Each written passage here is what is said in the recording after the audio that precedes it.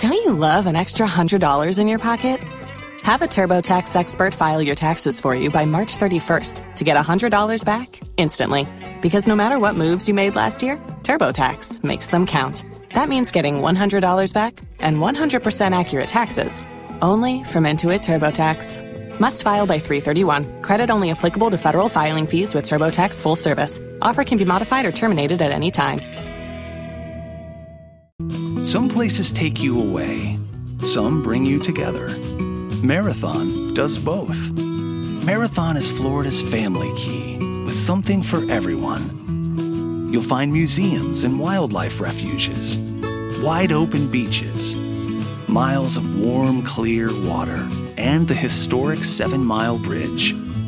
For more about Marathon and the latest safety protocols, visit flakeys.com/marathon. Hey, I'm Zach, and one day I'm going to make movies, but right now I'm young, dumb, and not nearly as good looking as my co-hosts. So with the help of... I'm Matthew. I'm Rodrigo. I'm Steven. I'm going to learn what makes a movie great by watching all the classics I've skipped over. So pop the corn and turn your cell phone to silent because it's time for a new episode of Zach on Film. In silent film fashion, this intro will be brought to you on title cards. New title card. New title card. The artist this week on Zach on Film. That's all I had. Thought it was the way over here. Hey, it'll work. Sight gag on an audio-only show. Yeah, I know. That's why I thought it was We are funny. super meta. Watch your video iPod Yeah. Yes. as this happens, and you will see how we don't add pictures to the feeds. So, Zach, all the way from 2011, a silent film. Oh, my goodness. Oh, Silent man, films. it's black and white, too. They went out in the 20s and 30s when the talkies came on. Yeah. The talkies. How I love you, how I love you. So what's the artist about?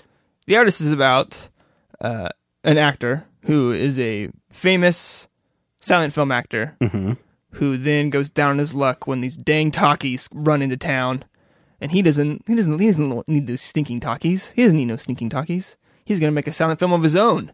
So he makes a silent film of his own. Doesn't do so hot. People like it when people talk, apparently, in these new movies. And gets down on his luck for a while. Gets into a pretty bad place. But then love and tap dancing. All right. I think that pretty much sums it up right there. Yeah. The artist, French film, actually. But done so well, you think that it's an American production. Because it's supposed to take place in Hollywood in 1927 through 1936. And no one speaks French. And, well, yes, no one speaks Are French you at all. implying that French films are inferior? No. I mean, when you watch this film, if you didn't know that it was a French film, you'd go, oh, this is some artsy American piece that's just sitting there. Right, because it's set in the U.S. Yeah, because it's set in the U.S., and this is the cool Roseanne's thing. husband. This is the cool thing about this film is, you're right, Zach, in a silent film, there are no accents. Right. There is no, there are no words except the ones that you read. And I think that's something that makes this somewhat interesting because it is a throwback to the silent era. And as it was created by the director, what's his name? Oh, I can't pronounce that. Seriously? It's got Michel Hazanavicius. It's got a Z and a V in it. No, I cannot pronounce So that does word. my grandmother's maiden name. You want to take that base out, Chipple? Michel Hazanavicius is how I'm going to go. Okay, cool. So, he Michael. really wanted to pay an homage to this silent era and really a lot of great motion pictures. And so when we get into the production aspect of this, he really dives deep into tying in things from that era into this movie. From the storytelling perspective, what we're seeing is not an uncommon story for big actors of the time.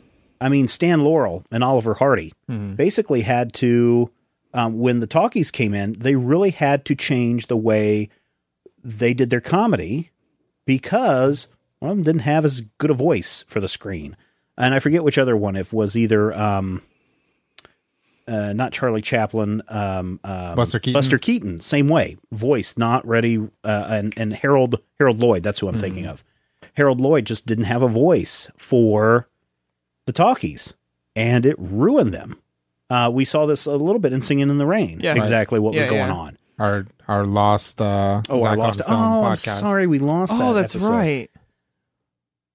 Oh, Man, we totally talked about that. though. You're sorry about it. I was like, guys, we have to do Singing in the Rain. Then we did Singing in the Rain, and it was great. And it was then awesome. we lost it. Yeah. I'm sad. Damn that Newt Way to Rock. bring down the whole podcast. Yeah, I forgot. There we go. I'm gonna cry in my beer now. Yes. Title card, and they were sad.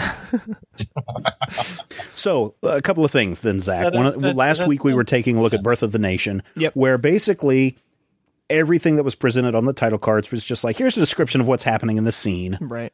Go. Right? What do we get a little bit different here?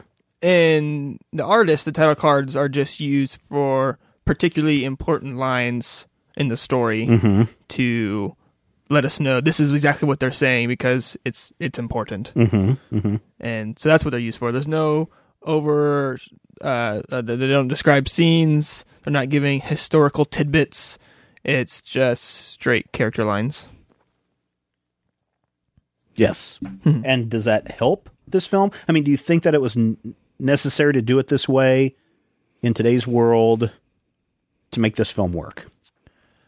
Well, I think it was important for a couple reasons. One of them being the last title card of the movie, which wasn't a line, which is the only one in the movie. And then to kind of poke fun at the idea of a silent film at one point, because when he says if only his dog could talk, Right. with the title card, which was funny. But I think some lines you could read because they were big and loud and slowed down, where you could read their lips and say, "Oh, that's what they're saying." But some of it, you needed to know exactly what they were saying to really advance the story along. You agree with that, Rodrigo? I mean, is this something? When we watched Birth of a Nation, we can tell what's going on, and we can see what dialogue's going on, and a lot of times you can see the same thing going on in the artist, and yet we're still seeing the lines here in the artist. Right. And our audiences, modern audiences, just not used to, familiar with this concept that we kind of have to lead them by the nose? I think it's the other way around. I think it used to be when movies were first made that the filmmakers thought to themselves, we are not, like, people aren't going to get what's going on unless we tell them what's going on. Okay. That's why in older, like super old silent movies, Trip to the Moon. right, it would be like, here is what is happening, and then you would see the scene, right? In The Artist, the scenes just unfold, Right. and then when you need specific dialogue, which the older movies also did, when you need specific dialogue, that's when they come in, and that's because I think that's for two reasons. One, filmmakers now believe, and I think they're probably right, that people do get the gist of a scene from seeing what's happening, and you don't need to explain it to them. And the other one is that people now, largely because of parodies and a few specific examples, people believe that's what silent films were like. That is the structure of a silent film, which it's really not. I mean, if you look at, any silent, like a lot of early films, like you look at like The Cabinet of Dr. Caligari, like it usually doesn't tell you specifically what somebody's saying. It just kind of describes what's happening. Right. And even when we watched M, the same way, right? Or that was talking. No, M's talking. That's the other one too. I always think of that as a silent film with title cards in it, even though it's not. Right. For whatever reason, it's really weird. But did you? It's because it's in German, so you actually have to read the subtitles. Yes. Oh, maybe that's it. Yeah. So did you notice big differences then between Birth of a Nation and this movie? Other than a general lack of blackface. You talking just from story wise? Yeah. Story wise, how the film is presented to the audience. Well, I mean, there wasn't a giant. Well, I mean, there's still, I guess, a 3-act structure, but not giant, like movie length act structures. Oh, because we're talking about how stars went down the toilet when the talkies came in. There is another film on this list. I want to do something that's not as I mean, next week's film is still pretty intense. But the movie that you need to watch is Sunset Boulevard, and we'll bring that up soon on the show, because Sunset Boulevard features a character who was essentially George Valentine in this movie that just crashed and burned once the talkies came out. And actually, when they made the movie, they actually cast someone who was a famous silent film star in this movie. Interesting. Which is nice. And they also featured a lot of silent film stars in Sunset Boulevard. But it's rough, right, for an actor when suddenly everything changes and you can no longer work in this industry that made you famous, made you a star. Right. I forget who I was listening to. I think it was not a Nerdist podcast. Oh, it was Adam Carolla's podcast. He was interviewing Roberts, Sharktopus guy. You remember who that was? Julie Roberts' brother. Jules. Julin Roberts. No. Julian Roberts. But anyway, he was talking about why today so many well-known actors are moving towards doing big television roles. You know, we saw on the History Channel, we saw Kevin Costner and Bill Paxton doing the Hatfields and McCoys, right? We see big names coming to the small screen. And the way that that Roberts explained it was, look, the technology, once HD is invented, and with what they're doing with technology today, the quality and the process of creating a motion picture and creating a television movie are exactly the same. And if you're on a show like The Walking Dead, or if you're in a show like Breaking Bad, there it is. There are reasons why actors are flooding to these roles, because television, in his mind, and the way that he was explaining it, is just as important today as the theater going experience. Bigger screens, not as many people going to the theater. Yeah. And so this is where actors are starting to migrate to. And so it's kind of weird that I'd heard that as we were getting ready to talk about The Artist, and seeing that same problem with actors of that time period. Either they convert and get on board with what's going on, or they become a dying breed like George and his attempt to hold on to this past. I'm only going to shoot on film. I'm only going to be in the silent films. I'm not going to do any of these kinds of things. And he goes out and produces with his last dime this supposed epic silent film that's going to make him rebound him as a star. And unfortunately, this little actress that he brought up, an extra that he brought up and made big, her movie opened bigger because it had a talkie in it, and just totally crushed him. And so it's a really interesting time to see what's going on in motion pictures as these talkies are coming in. You remember some other things that we talked about in Singing in the Rain that related to this, since that's a lost episode?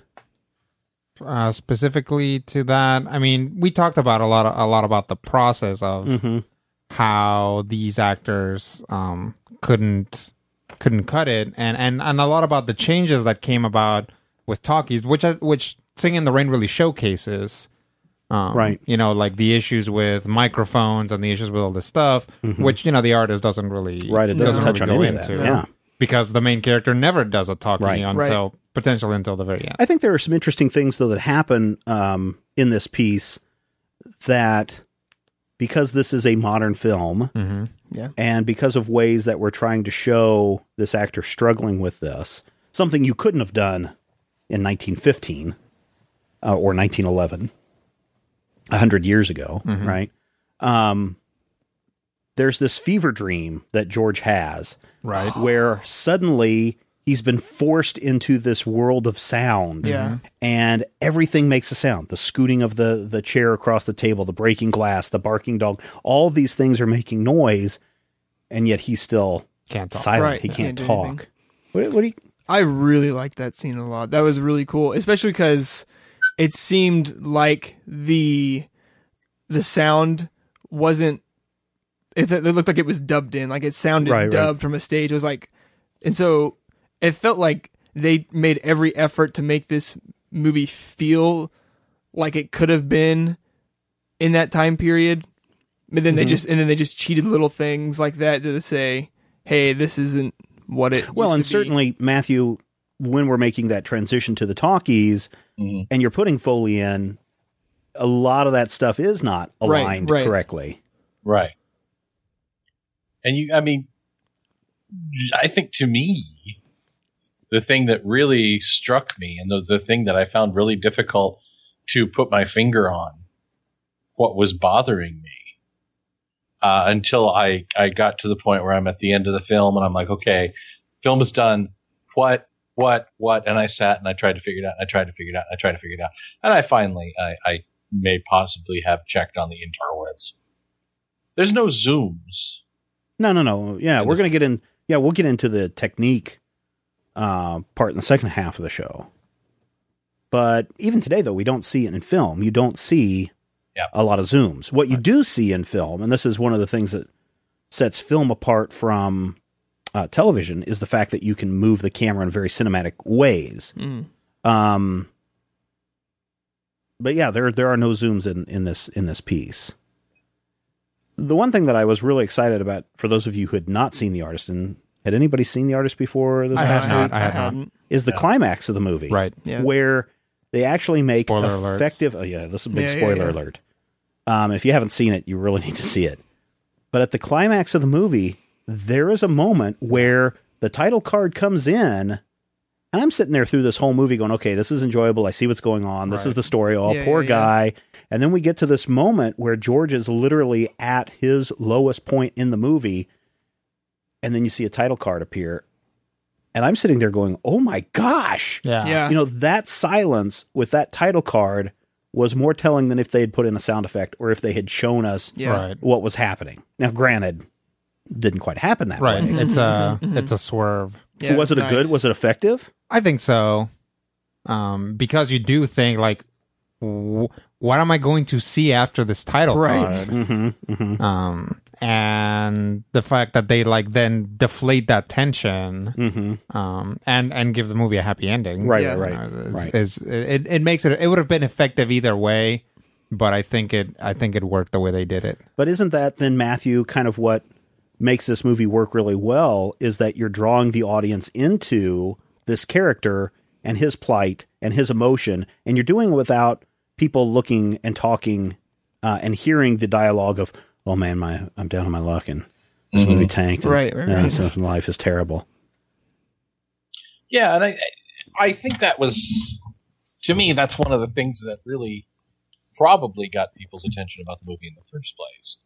Was, you've taken away one of the major filmmaking tools of modern times, for all intents and purposes.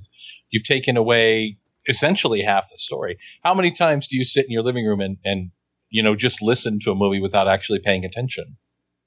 You can't do that here. You have to actually sit, you pay attention, you watch, you read, I think that's why I like watching so many of the foreign films with the dubbing. I really get into a movie. I was watching what is it? The Flying Swords at Dragon's Gate or whatever that I'd mentioned a long time ago on one of our shows about how much I loved it in the way it's done. And I watched it again this past weekend instead of watching The Artist again. And it's just like, man, I'm getting into this movie, and there comes a part where a lot of this will just dissolve away, right? Where the title cards come up, and it's like, well, I'm not even really reading this. I'm so absorbed into what's going on, Right. that stuff just, even though you are reading it, it just phases through. Right. Same way when you're looking at an international dubbed film, where you have to have the subtitles in there. At some point, you get to it where you're no longer reading it. You're actually experiencing it. Not dubbed. Not dubbed. Then. Yeah, not dubbed. I'm sorry, not overdubbed. Right. But yeah, you're watching a subtitled film, and you just become so absorbed in what's going on in the story, you don't realize that, oh, I'm reading a paragraph's worth of data in 10 seconds. Right. And I think it works really well. And here, especially, I think it works because the title cards are coming up at just the right time. You're so drawn into the plight of the character, and then you get to that big climactic moment, and you're just like, oh my gosh, did he really just... Yeah. Right. Yeah. No, Did they do absolutely. that? Yeah. And I mean, that's what I was, again, watching it in the home theater, so I can do and say whatever I want. Right. But I'm sitting there watching this silently, but we get to that part, and I'm literally sitting up straight at the couch and going, "Holy S word! Did they really just do that?" And that they hang that title card. Yes. It's there for a seems while. like For a it's up long there. time. It's like for a whole second. It's Yeah, up there for a while. And it gives you time to process, and it gives you time to react, and it gives you time to go, wait a minute, and then we Right. get the resolve. And going into watching this movie, I knew at one point sound came into the movie. I just didn't know at what point that was. And so as it's leading up to that title card, I was like, oh, here comes the music. Like, here comes the noise. They're going to start introducing noise right here. And then that title card comes up. I'm like, oh, Crap. maybe this actually really happened. When we talk about these kind of events and what this character does or attempts to do in the movie, that's kind of a cathartic moment, right? Where if the character... How do I do this without really spoiling it? If the character succeeds in what he's doing, then one event results. If the character fails in what he's doing, another event results. And sometimes that failure is that process where it's like, okay, now it's time to reanalyze what I'm doing. It's time to embrace Yeah. this change. It's time to get on board Right. with what's going on. And also let myself be loved. Yes. Sure. Yeah. Yes. And that's what he does with, what's her name? Peppy. Peppy. Happy. And the real kind of cool moment when sound comes in is the ending is a dance number. You know, Yeah. you look at a Bollywood film, ends with a big dance number. Yep. You want to watch Singing in the Rain and you want a happy ending and everybody's singing in the rain, you know, not necessarily that way, much better than that. Singing in the rain. Singing in the rain. But Singing in the rain, singing in the rain. But it has that happy upbeat ending with a dance number, a song and dance number. And that's exactly how this movie ends. And you're hearing the music. And there's music, so don't think that you're just sitting there listening to nothing. Right. There's for actually music 2 hours. throughout. There's music Totally. throughout. And that's part of the controversy in some of it. But at the end, there's this nice dance number, and you're thinking to yourself, oh, this is the music that they would play during this dance number. But wait a minute. I'm hearing the tippity-tappity of the feet as they're dancing. And then at the end, I hear panting. I hear breathing. Yeah. And then I hear the director saying, you know, thank you, or whatever he's saying, thank you. And could we do that one more time? And then finally we hear George say, but of course. And suddenly he has a French accent. Yeah. Which again, knowing now that it's a French film, it makes perfect sense. But here's the other problem that we were just talking about a moment ago. In this transition from silent film to the talkies, and I'm hoping that that's what the director's trying to do here, is get the audience to think, oh, this guy is American, Sure. He's English, and when you hear the French language, his accent, suddenly you're like, oh, wait a minute. Right. This makes perfect sense why he was so resistant in going into... Why did he keep saying nobody wants to hear him talk? Why didn't they just transition him? Why didn't they force him to transition? Right. I mean, he's a good-looking guy, right? Yeah, absolutely. But And even if he has a voice like this, you can teach him. Right. Round tones. Yes. The rain in Spain. Falls mainly on Julio Iglesias. So what did you think of that then when you heard George speak at the end of the movie? Well, it was definitely shocking to hear him, but I had heard the actor talk before because okay. I watched the Oscars and I saw him accept his award. So I knew he was French, which probably ruined a little bit of it. But and his name is like Jean Dujardin. Yeah, but I mean, how many times have we heard an international star come in and do a flawless English? Sure. Native, I shouldn't say English, an American accent. Christian Bale is British. Yep. Right. And naturally has a very, very British accent. Mm-hmm. Or even, you've got to give the actors who play the Doctor in the Doctor Who series a lot of credit too, because when you're on BBC, every actor who plays the Doctor has a different British accent from the Doctor that he's playing. But they all have to use the received pronunciation. Yeah, they have to use BBC English is what it's called. And yet you hear David Tennant talk in his native dialect, Scottish. and he's super Scottish. And so you got to give they people a let the lot of Ninth credit. Doctor get away with being from up north. So again, even though he's a French actor, sure. And then you get to that part, and you're like, that's such a big moment in the movie. And it's interesting because you never hear Pepe speak, and when you assume that she has a very nice voice, but I'm pretty sure she's French also. Yeah. So I think she's Argentinian. oh, is actually. she? Oh, okay. I thought they were both French. Well, Anyway. a lot of her career was in France. But Oh, maybe that's why. She is from Okay. France. Man. But I get it. yeah, you would, again, it's the same thing. Yeah. And maybe because they don't have her speak, it's to reinforce this moment of, here's why he was so against this whole thing. And I wonder then, as you guys, all three of you, watched this for the first time, what was more powerful for you? The moment where you finally hear George speak, or that one title card? I think the whole movie revolves around that title card. Yeah. Okay. I think that is the ending of the movie, and everything else is just denouement. And you get this moment of like, oh, at the end, but it's not. I don't think it's as powerful as the moment when you think that. I think it all went down. ranking powerful moments for this film, it would be title card, the sound dream made me really start Yeah, kinda creep noticing out, stuff, yeah. and then him speaking. Cool. Matthew, what about you? It's tough because I think that the first spoken line at all is pretty shocking. Yeah. It doesn't actually come from him.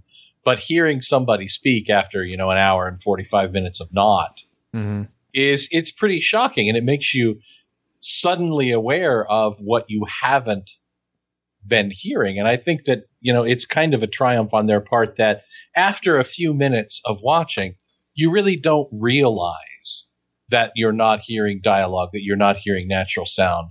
My brain engaged the same way it would with a film that had somebody talking normally. And the point where somebody speaks at all is pretty powerful. I would actually say it's tough to say. I would actually rank him speaking slightly above that title card. Okay. But, it's really kind of sexy apples and angry oranges. Okay. So story-wise, a good story. Yeah. I would say I was surprised because when people talk about this, they're like, this movie, Yeah. guys, this movie. And it turned out to have a very light story. Like I was expecting something more complex Yeah. or something like grittier, but it's a downward spiral, but it's like a super straightforward story. Yeah. When people approach you and they're like, "Oh, Rodrigo, this movie just won the Oscar. You got to see it.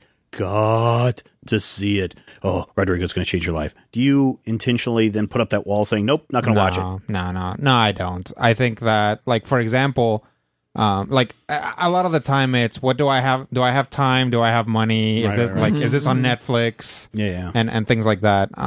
For example, I spend a lot of my free time recording podcasts, reading trade paperbacks, and doing other stuff. So that does take a certain amount of time. Like, for example, I've been meaning for so long to watch Beasts of the Southern Wild, and I still haven't. I really want to. Yeah. But I just have not gotten around to it. It's good stuff. Everybody loves it, and Yeah, I like it. everybody loves it. And even though everybody loves it, I still want to see it. Yeah.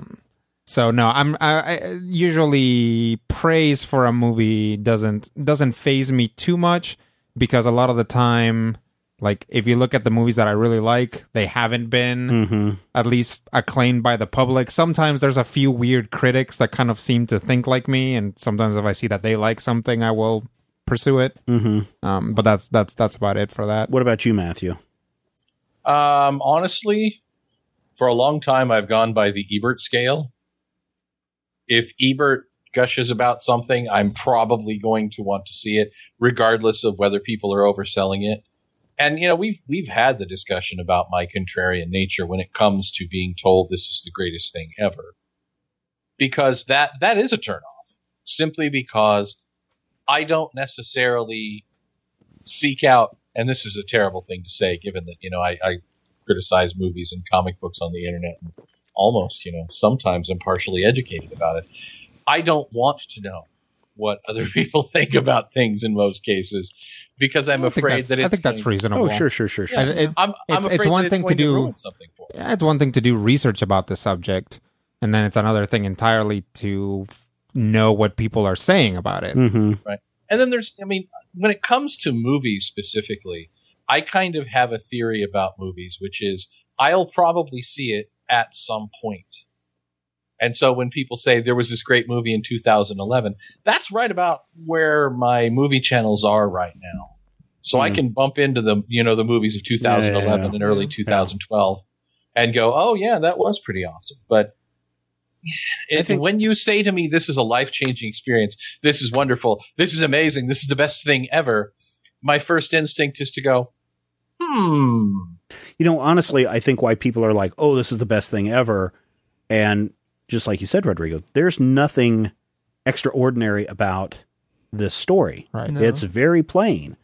I think what got a lot of people excited about it was a story that was told not in a way that people are used to. It got a lot of attention. Delivery mechanism. Yeah, and so it got a lot of attention. Just like when Avatar came out, people were like, oh my God, this is the best movie ever. No, it's not the best movie ever. It's just done in a way that is a different delivery method, in this case 3D, and that's why people are going gaga over it. Right. I think the simplicity of story may be another concession by the filmmakers to our silent film tropes, for lack of a better word. Right. Silent films didn't necessarily have Shyamalan twists at the end.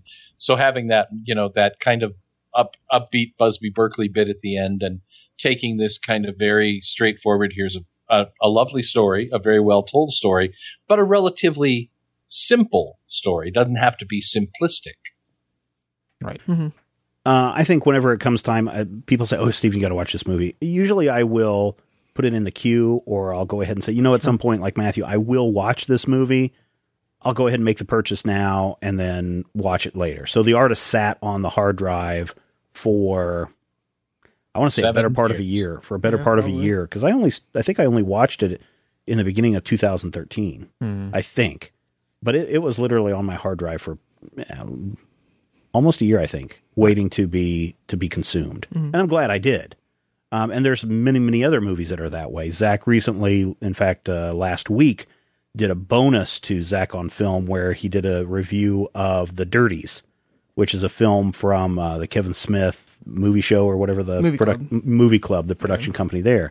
And I'm very interested in the movie, and I knew I kind of wanted to watch it because I'd heard Kevin Smith interview the filmmakers. I'm like, okay, I want to buy this movie.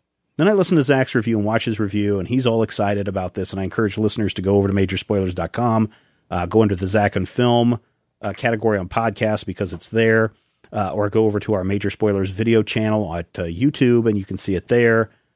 But when I know about what the story's going on, there's something about me that's just like, I'm going to hesitate a little bit. And I don't think I want to watch it yet because I got to get in the right mindset. And that is the thing about movies, is that sometimes if you don't feel up for it, and especially movies that have a lot of hype, it's like one of the reasons why I kept putting off The Artist is because everybody's like, oh, this is so great, so I expected it to be a very cerebral movie, even though I could have probably, it obviously, like Matthew said, this is a movie that you have to sit down to watch because you have to read it, honestly, but it's something where like I could have easily watched this movie on a like Saturday afternoon or something like that, and not had to get myself psyched up for it. And I find that I have to do that a lot lately with films. So it's like, if I'm going to sit down and watch a movie, I just want a turn off my brain and just enjoy a movie kind of thing. Right. So I'm not ready for The Dirties yet because of that. I have to, there's a couple of documentaries that I want to see. There's one about a band called Death, which is about the first punk band that came out. There's another one called The Stories We Tell, about a woman who goes back and discovers that her mom may have had an affair and she is the product of this affair in the family. And then there is a movie about a magic camp, I think is the title of it, Magic Camp. But it too also has a very here are kids that are not as the popular in their social clubs, and now they're gone to Magic Camp to try to change their lives around. So it's, you get into the emotional burden of listening and going through their stories, and you really do have to be in a mindset. And I think going into The Artist, I thought, well, this is an Oscar-winning movie. This is something that I have to get into that mindset with. This is an Oscar-winning movie, so it's going to be hard to watch. Yeah. And You're right. It wasn't. It really It's going to wasn't. be work. Now, And Zach. it must Oh, go not. ahead. And Zach, you just, hey, here's a movie about space rock stars. I'm going to sit down and watch it because Steven said it was awesome. With the future folk. Heck folk. yeah. So you're not that way. You're open to pretty much anything, right? Well, every week I'm told I have to watch a movie because it was good on some form or fashion, so I really can't put a wall up with you guys. Yeah, Well, no, and you're no boundaries also- here. Yeah. But you're also young, and I think there is a tendency among the young to be more accepting of new experiences. I mean, I think it was Steve Martin who says, in your 40s, you're allowed to say, nope, no thanks, my mind is closed. Because you get to a point where you just, you don't want a new experience. And I think that was part of my, I don't want to say disconcerting going into this film, but I think it was part of the reason why I hadn't watched it yet was everybody told me this is wonderful. You're going to find it transformative. And I'm like, maybe I don't want to be transformed. Maybe I want to sit here in my underwear and eating Doritos. So I do like new experiences myself. I think that I just have to be in the mood for it. I think that old people and young people reject new experiences regularly, but they do it for different reasons. Sure. Old people don't want to put up with that, and young people don't want to be bored. Yeah. So I don't have time for all that. Right, exactly. camping. So, I mean, Zach has said before that a lot of these movies he would not have watched on its own. Right. And it's probably because there was something about them that seemed boring. They are from before 1996. Right. Not They enough are candy old. bracelets. So here's where we make a transition, right? Yeah. Would you say that because we've made you watch all of these films, that you are better off now because of it? Oh, Do you ever look at some film and say, why in the F did I watch this? I got nothing out of this. I mean, from what you've had me Yeah, watch? from Zach on Film. Yes, there have been. Why? What films? What films made me say that? Yeah. It's a mad Oh, okay. world. Saw it coming Yeah. from a mile away. Yeah. But definitely things have changed. I realized in the last 3 weeks that I can now watch a movie for entertainment, but then also analyze it and be critical about it, which I couldn't Good. for the longest time. Let's transition over to the production, but before that, let's thank some of these people. Let's thank some people. Those people would be people who Steven probably chuckled while putting them on the shout-out list when I read it this afternoon. You horrible You person. can always ask people how to pronounce it correctly if you would like some help and assistance, but Like you should do guys? that. You should do that before the show. But go ahead, please. Let us listen to our it's too late fine now. It's too late. sponsors. We're going Drown. forward. We're rolling and we don't edit this show. No, we don't edit. You now drown. Thank you, Calais, Metzer Toodle, Caleb Roberts, Charles Alba, Darren Appel, Trevor. He told us some other name to call him at Frog. Valuga. He said They're pronounce all regular, but I letters. forgot what it was. But it's Trevor Einflute. Eiflute, yeah. Eiflute. Adam Eiflute. Connor, Joseph Stillwell, Mark. Hello. Cello Poblet. Marcello Poblete Alarcon. What Matthew said, Eric Steele, James Humphreys, Jason Leclerc, and Jonathan Mickelbaugh. Berg. Nickel Bobberg. Yeah. I haven't known this longer. Thank you. Learn So- from my mistakes. Here's where the production aspect gets a little bit intense, especially for this film. Yeah. We make you watch films like Birth of a Nation so that you can see what it was like to put people in blackface. No, we make you watch these films so you can see, oh, here's how they're developing a story and using the first pan. Here's why they did that in this concept or in this feature. Here's why these shots in Planet of the Apes are so important. This is why this storytelling technique is so important. If you, Zach, were tasked with going back and saying, hey, you're going to do a 70s style movie, right? 70s style movie includes Chinatown. It includes Taxi Driver. It kill Deer Hunter, Apocalypse Now, Serpico, Zodiac, Wars. Star Wars. Enter right? the Dragon. When we look at these films, you now have a knowledge of, oh, in these films, this is where they first started using a lot of zooms in their stuff. Oh, so this would be something that I would use to tell this kind of a story. What do we find out in the production of The Artist? That the director of The Artist really understood what a movie from the 20s and 30s looks like, and composed and edited.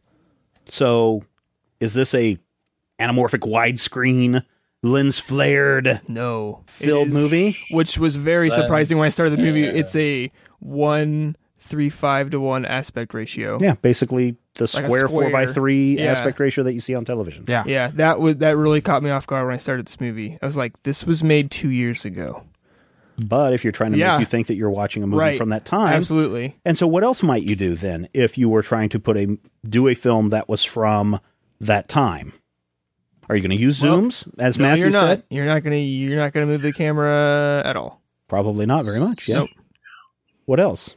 You're going to shoot basically almost at one level for that the entire film with mainly wide-ish shots. Okay, so you're going to look and find out, well, what kind of lenses did they use at the time? What was the focal length of those lenses at the time? Why is everything at eye level? Why weren't they using cranes and dollies Yeah. and all this stuff in the 1920s? Because it was difficult, right, to do a cheap movie? Yeah. The other thing is you can very easily evoke the time period that something was done in by using techniques that were only used for that period or whether that were later abandoned. For example, when we were talking about Birth of a Nation, we talked about that iris. Yeah. And, Oh, yeah. and you see it in The This one Artist as there well. is. Yeah. Yep. Yeah. So really having an understanding and appreciation of that genre, or just this, Time frame. what are we, 125 years of film now or something like that? Yeah, something like that. You now understand what people are referring to and have a frame of reference when someone is talking about this, so that if you were tasked with, hey, Zach, go out and do a commercial for your local cable channel on water and how in the 1920s water was hard to come by. Well, you're probably not going to go back and just slap a sepia tone with a scratchy film filter on top of it and go, that's what it looked like back then. Yeah, you Cool. are. Well, I mean, if I you want- made that commercial.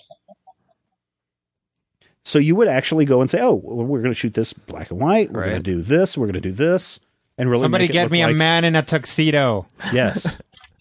So you have that frame of reference to pull from. Apology. Or if you're supposed to do a crazy 1950s sci-fi movie type kick, you have a frame of reference of Right. what was used in that. And that's Get yourself- really what I'm hoping that you get out of this a lot, not as just an appreciation of the films, and just say that, hey, I've watched that film, in case you're ever in a intelligent conversation with people at a bar or something. And the subject. At one of those elusive you're- cocktail parties Yeah, I've heard yeah. so much about. Yeah. That you have something that you can talk about. Right.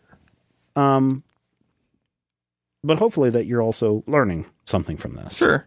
Absolutely. So, shot at a square ratio, Yeah. used the same lenses. Now, the interesting thing was this was actually shot in color, but processed to be black and Was it? white. I was yeah, wondering. to get the contrast in. Yeah. And it's, I mean, the contrast in it is super sharp, which is something that wasn't the case back then. Well, and that's the other thing that you have to think about. When we watch Birth of a Nation, we are not watching any kind of a restored That's true. version. Yeah, we're watching 100-year-old. It would be, we talked on another one of our podcasts, the top 5. We talked about historical events we would like to go back and witness. It might be very fascinating to be in Paris in 1906 and go to George Malay's theater and watch A Trip to the Moon Right. and Yeah. see it as it was originally presented. Maybe it wasn't as grainy. That's true. Maybe That's it true. was more Or scratchy, contrasty. yeah. Maybe Yeah, it, you're right. wouldn't. You have to look at the fact that the versions we're seeing now are not just showing the imperfections of the film, but the imperfections of multiple changes Right. of format. Right. Film, generally to videotape. Sometimes they'll go and they'll remaster videotape of an existing old film and then turn that into the DVD.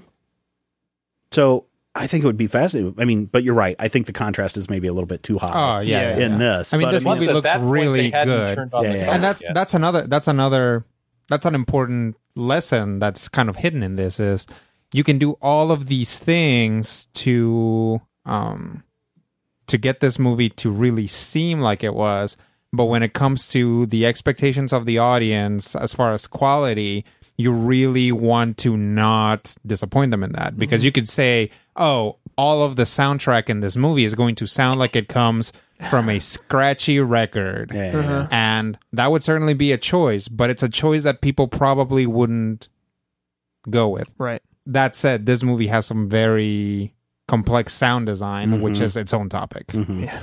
Speaking of music, Yeah. they used a bit from Vertigo. Yeah, Yes. I read that after. Did you actually pick it out when it was in the movie? I didn't. Oh, I no, didn't yeah, either. no, I actually did, because like, oh, this sounds familiar, but I couldn't place it in Vertigo. I mean, of course, I've only seen Vertigo once. Right.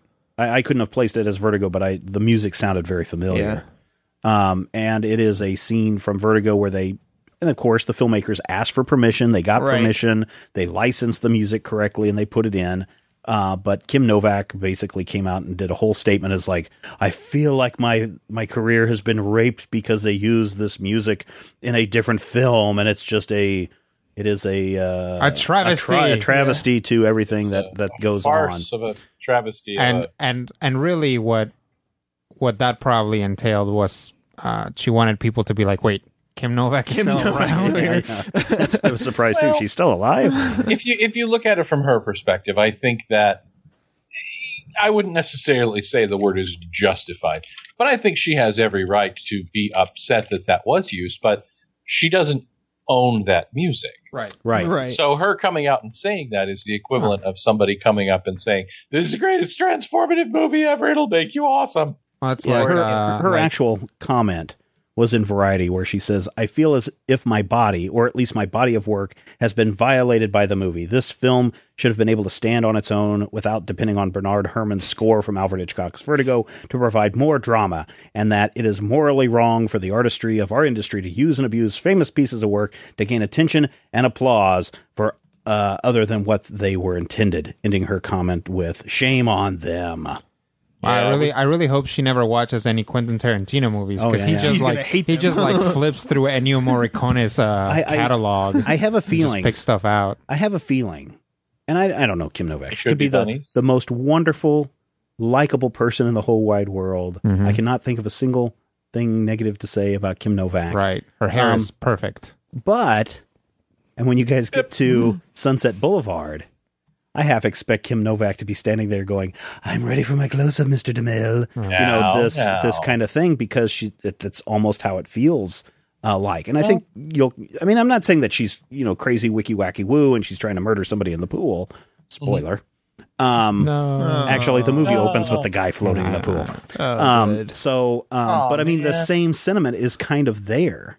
I think, like, it's... When Charlie's Angels came out with Drew Barrymore and Lucy Liu, like Farrah Fawcett, like complained bitterly that not just that she wasn't going to be in the movie, but that her character wasn't going to be in the movie. That these were all like brand new characters, and she felt that was not true to the work. Yeah. Which, well, William, as an artist, Shatner did the same thing when he wasn't invited to make a cameo in Star Trek, and Adam West did the same thing in '89 when he was not put in Batman. But I can understand, this is something that for many of these actors is what defines them. Right. Sure. And when suddenly you are doing something in a way that detracts from that, and in Kim Novak's comment, you can see that it's like, I have become less of a person, or less of a, my person has been diminished because you are reusing this in different ways. And I think people have, whether it be the actor or whether it be a critic or whether it be audiences or whoever, I think a lot of people have these same reactions when years ago they did the Fred Astaire vacuum cleaner ads, where they actually lifted Fred Astaire from, I forget which dance number, and they had him dancing around with a vacuum cleaner trying to sell ads, saying, "Look how easy it is to sell." They did that in this film too. The shots of Frenchie McFrench in the Swashbuckler movie. Yeah. That's actually an existing film where his face was put over Errol Flynn or something.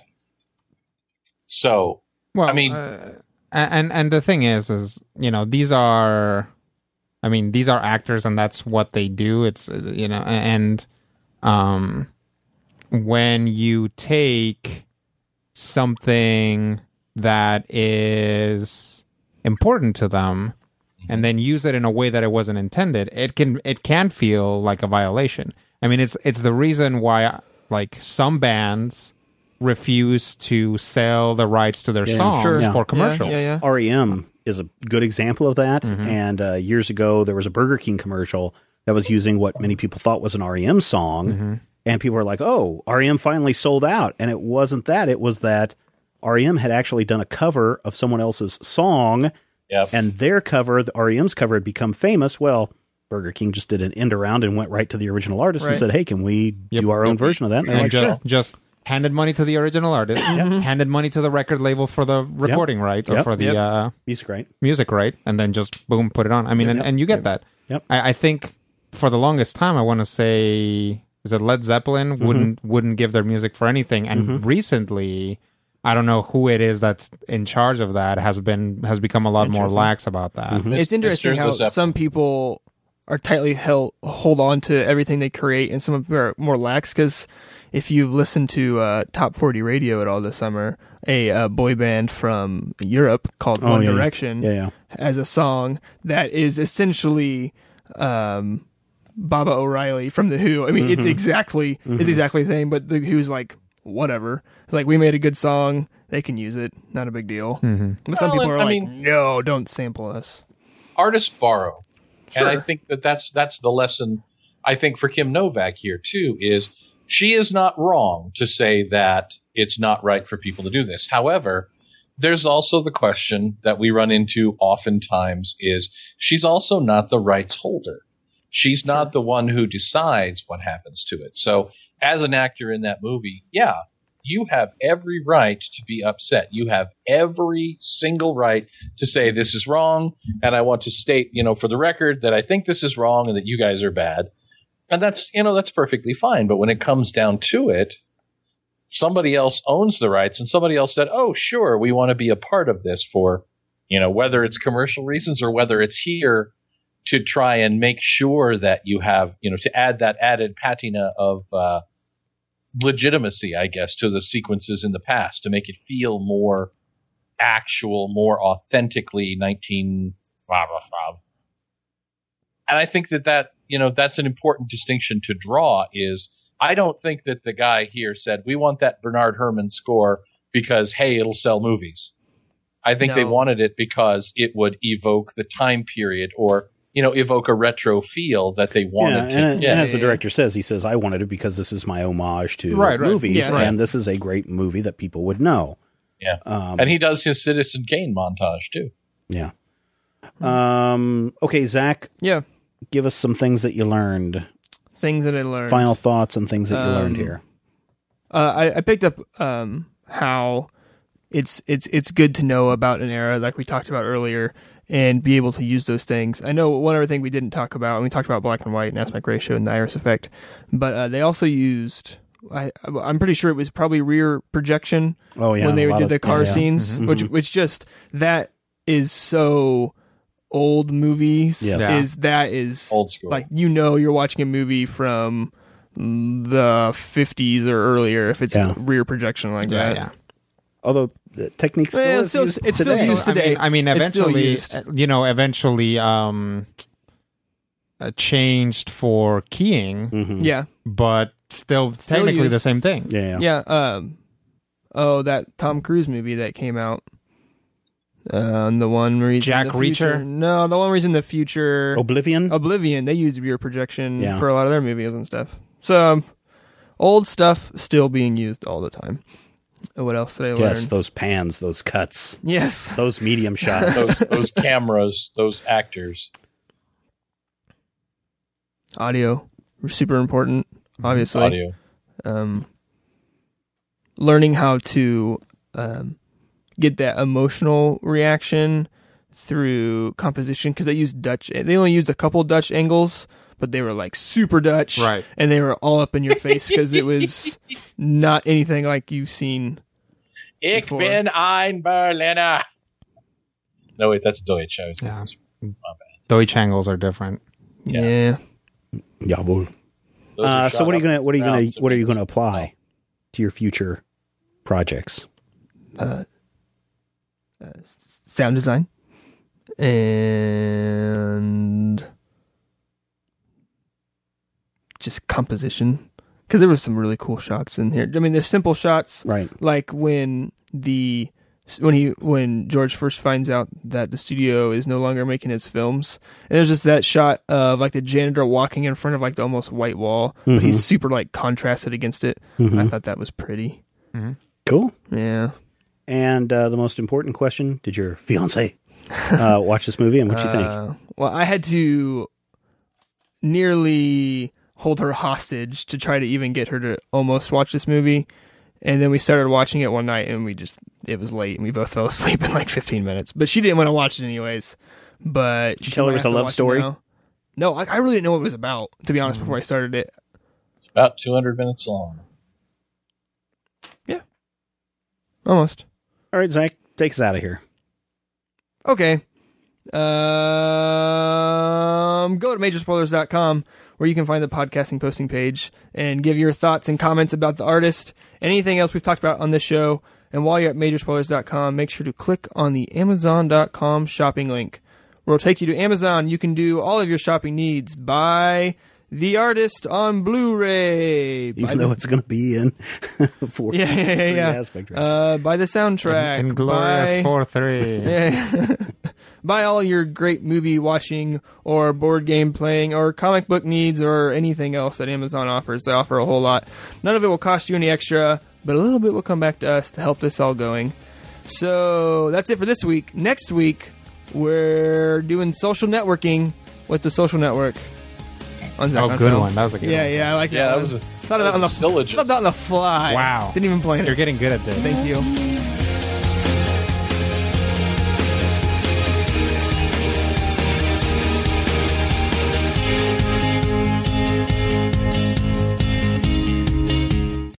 As humans, we're naturally driven by the search for better. But when it comes to hiring, the best way to search for a candidate isn't to search at all. Don't search, match with Indeed. When I was looking to hire someone, it was so slow and overwhelming. I wish I had used Indeed. If you need to hire, you need Indeed. Indeed is your matching and hiring platform with over 350 million global monthly visitors, according to Indeed data, and a matching engine that helps you find quality candidates fast. Ditch the busy work. Use Indeed for scheduling, screening, and messaging so you can connect with candidates faster. And Indeed doesn't just help you hire faster. 93% of employers agree Indeed delivers the highest quality matches compared to other job sites, according to a recent Indeed survey. And listeners of this show will get a $75 sponsored job credit to get your jobs more visibility at Indeed.com/podcast. That's Indeed.com/podcast. Terms and conditions apply.